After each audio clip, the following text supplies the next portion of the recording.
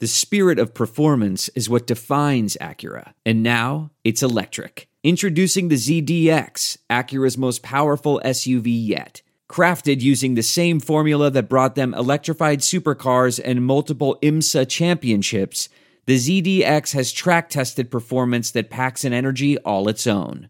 Unlock the energy and order yours at Acura.com. All right, everybody. Welcome to Saints Happy Hour Podcast, Wednesday edition. Andrew, this one's free because of MyBookie. They are the best online betting place to go. They are the safest, most secure. You can bet on football, basketball, baseball, golf, in-game betting. Anything you want to bet on, they have it. Use the code HAPPY25. You get 10% sign-up bonus. Put in 100, you get 10 extra dollars. Go to mybookie.ag, mybookie.com. You play, you win, you get paid. Andrew, today I want to talk about something that Saints Twitter is talking about, and I was arguing with people through the Saints Happy Hour Twitter feed today instead of doing actual work. And it was a Bill Barnwell article that posted Tuesday, and he picked 4 teams in the NFC that were likely to regress, and the Saints were among them. And although he didn't have the Saints having as big a regression as the Cowboys, because he even admitted, look, the Saints have the best roster probably in the NFL. They're deep. They're awesome. Their point differential was 150. But his main point about the Saints, and he didn't even go into it that detail, is the Saints won against Cleveland because Cleveland's kicker had a full fucking meltdown, and they won against Baltimore because Justin Tucker missed an extra point for the first time in his life. Now, Baltimore, they wouldn't have lost. They would have gone into overtime, so you don't know how that goes. But Atlanta went into overtime. So the Saints had 3 incredibly close games to start the year that if you flip 2 of them, my God, their start of their season would have been a fucking mess. So these margins are slim, and I don't think it's outrageous for Barnwell to be like, the Saints aren't going 13-3. And in fact, I looked it up. Do you know how many teams since 2000 have gone 13-3 back-to-back years? 2. Yeah. It's New England a bunch of times and Denver with Peyton Manning. That's it. That's the fucking list. So do you agree with Bill Barnwell in his sense that the Saints ain't going 13-3 again? But more importantly than that, where do you see regression possibly happen for the Saints? Well, first of all, I'd like to point out that the 2 times it's happened, it was because a team had an elite quarterback, check, and a defense to support them, check. Yeah, I like that attitude. Yeah, so I don't think that immediately rules out 13-3 just because only 2 teams have done it. But listen, the Saints went 13-2. That's almost impossible for anyone to replicate. And like you said on Twitter, we're not even counting week 17 because that was basically a glorified scrimmage. Mm-hmm. That was a forfeit. So they went 13-2. And sure, I mean, you can point to certain games. We talked about that early in the season. I mean, you remember me telling you, Ralph, like these wins, like you find a way to do them and everyone's panicking because the Saints look so bad, but it's like, just find a way to win them. And in December, you won't even remember. You'll just right. all that matters is the W. All you'll know is the record and the win, and that's it. But as far as like, this is hardly a hot take that the Saints would regress because I mean, going 13-2 again is near impossible. And like the thing is, if they go 12-4 or 11-5, I guess that's technically a regression, but I think we'd all be very happy with that record. If you offered me 11-5 right now, I would just sign the papers and take it and just say maybe 11-5 will get me a bye, maybe it won't, but I'm pretty damn sure it's going to get me a home playoff game, and I'll just let everything else roll because the other possibility of not knowing what you're going to get is way too big of a risk. Yes, agreed.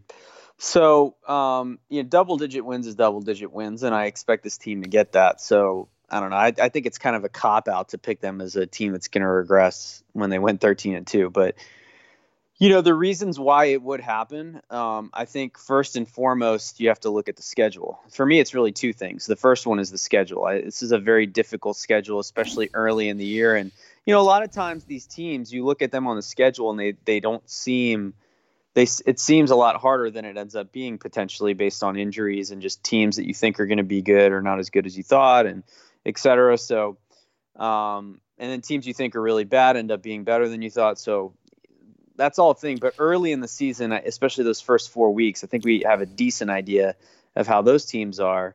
And those first 4 games are tough.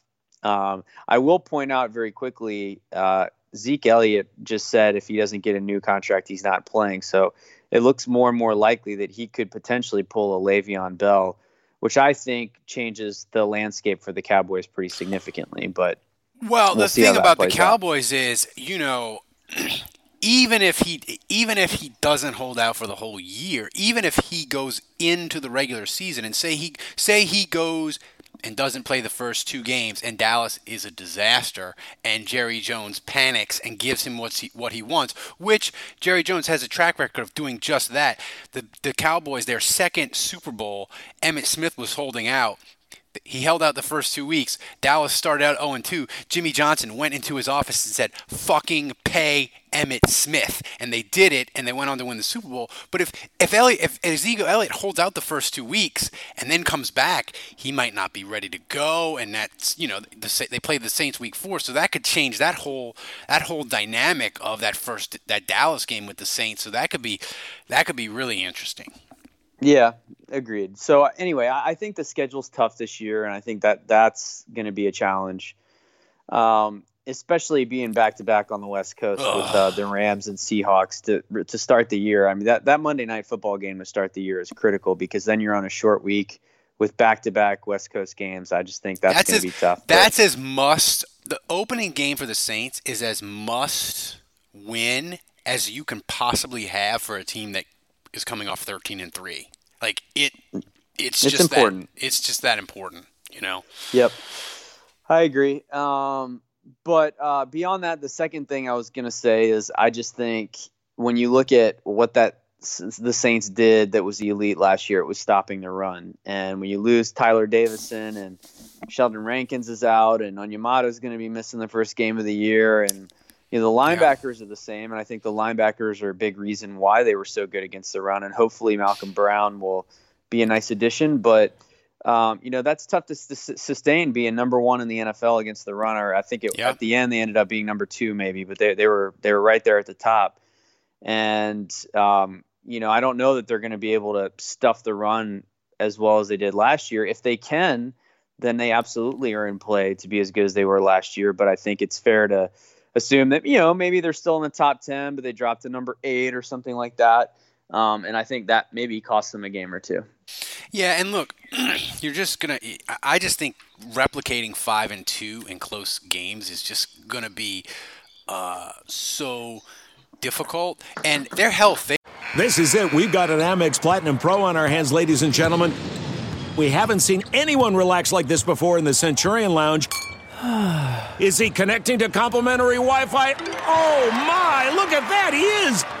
And you will not believe where he's going next. The Amex dedicated card member entrance for the win! Unbelievable! When you get travel perks with Amex Platinum, you're part of the action. That's the powerful backing of American Express. Terms apply. Learn more at americanexpress.com/withAmex. I want to tell you a story. It's a story about a scandal, broken relationships, gossip, rumors, money, corporate rivalry, and a broom. A performance-enhancing broom. My name is John Cullen. I'm a comedian, podcaster, and for 20 years, I was a semi-professional curler. And I want to tell you the story about how a single broom almost imploded the 500-year-old sport of curling. We felt like we were bringing a knife to a gunfight. It's the story of a superstar and his fall from grace. Well, I was being dragged through the mud. It's the story of 2 brother entrepreneurs with a dream. I said, that's great news. It's a story of intrigue. I still don't understand why we want to keep his name secret. The full story has never been told, so I'm going to tell it. Broomgate, how a broom almost killed curling. It was a year I'd like to forget. To listen to Broomgate, search for Broomgate in your favorite podcast app. That's all one word, Broomgate. gate. They were for the first time in a long time, the Saints' health, they were not in the bottom. Like in 2017, they were the only team in the bottom 10 teams that had the most games lost from injury to make the playoffs. And last year, they were top 6 as far as of best health in the league. So I don't know that that's repeatable, but it's you never know, right? It usually goes in cycles. Maybe the Saints get like a 2-year window where they're still, even if they're in the top half of the league, that'd be okay, depending on who gets injured. I'll tell you one thing, we've people that listen to the daily podcast, which you're getting this for free. You should totally do for $7 every day. It's awesome. You get a koozie, a magnet, and a desk screensaver schedule that's awesome, Season of Vengeance. But, we talked about it, the pass rush, we talk about it as a key to the season. You talk about the run defense and the pass rush. If the pass rush gets better and they top the 40-plus sacks they had last year, then 13-3 is very, very much in play. Like, that's something where you looked at it, and I can make a case of Davenport's going to get better, and that's going to improve. Everywhere else, besides tight end, I don't really see something on this roster, Andrew, that I'm like, yeah, that's going to get a ton better. Yeah, that's fair. But, I think I don't really view winning close games as an aberration, because when you get inside 2 minutes, it really comes down to, can you make plays in the passing game? And obviously the Saints have Drew Brees, right? Is your secondary and your pass rush, can they slow down the opposition? And I think the Saints secondary is very strong. And at least last year, their pass rush was good. And we hope that Davenport and Cam Jordan can do their thing, and hopefully Rankins can come back. But we'll see how the pass rush is. And then, the last thing is really the kicking game. Is your kicking game reliable? And I would say that right now the situation with Will Lutz is as reliable as any kicking game situation in the league. So, you say that the Saints got lucky against the Browns, but it's the Browns' own fault for having an unreliable kicking situation, And maybe some of that's luck, but I'm just saying, like, if you remember back to the years where the Saints had kind of wobbly kicking, they probably lost a lot of close games because 2008, of field goals or whatever. 2008, the kicking, they had Grammatica, the kicking was a fucking disaster. They lost to Denver. That's right. Yeah, Orlando Mare, they lost all, and really even when Lutz was younger and he was getting more of his kicks blocked because of low trajectory, they lost against the Broncos and Carolina because of block kicks. So, Giants too. And the Giants too, yeah. So,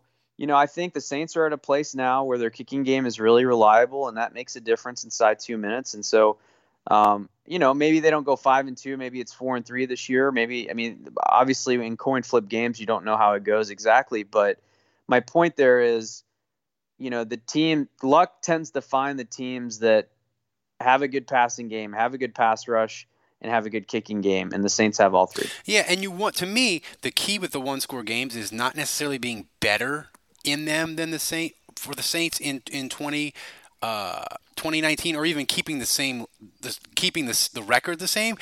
Just keep the number of close games the same. If they only have 7 games decided by one score or less, it'll be fine. Even if they go, instead of going 5-2, they go 3-4 or 2-5. If you only have 7 of them and your other 9 games, you win 7 of them and lose 2 of them, and you go 3-4, that still gets you to 10. So that's the thing. And another thing I was thinking about when you were talking about the things the Saints have that make them better in close games, it was the thing that you started with. I was thinking about the run defense, in that for all the talk about, the NFL is more wide open now and you don't need to establish the run to be successful, that might be true on offense. But on defense, if you cannot stop the run, you are still fucked. And teams, no matter how much they open up the passing game and throw the ball all over the place, most of the coaches in the NFL, probably 80% of them, late in games, when they're leading by 3 or by 4 and they have the ball, they're still going to run the ball on those first 2 downs. And the Saints, continuing to be a top 5 run defense is a great sort of, I don't know what you call it, chip, a weapon or whatever, but it's something that really can help you in close games because the team will try to run out the clock, running the ball because they don't want to be aggressive with their young quarterback or whatever, and the Saints stuff them, and oh, by the way, now Brees is getting the ball back and it's 21-24 and he's got the ball at his 35-yard line, and it's directly related to on the first 2 downs, the other team got stuffed cold. No doubt it gives you the ability to come back in games you're behind. So no doubt. This wraps up Wednesday. We'll have Thursday and Friday looking more forward to the Saints preseason game. But this one is free because of my bookie, guys. You need to sign up, and you need to remember, join us on the Friday live post-game show. We're going to start that baby in the 4th quarter. So join us then. And this has been Saints Happy Hour Podcast for Wednesday. We will see you tomorrow.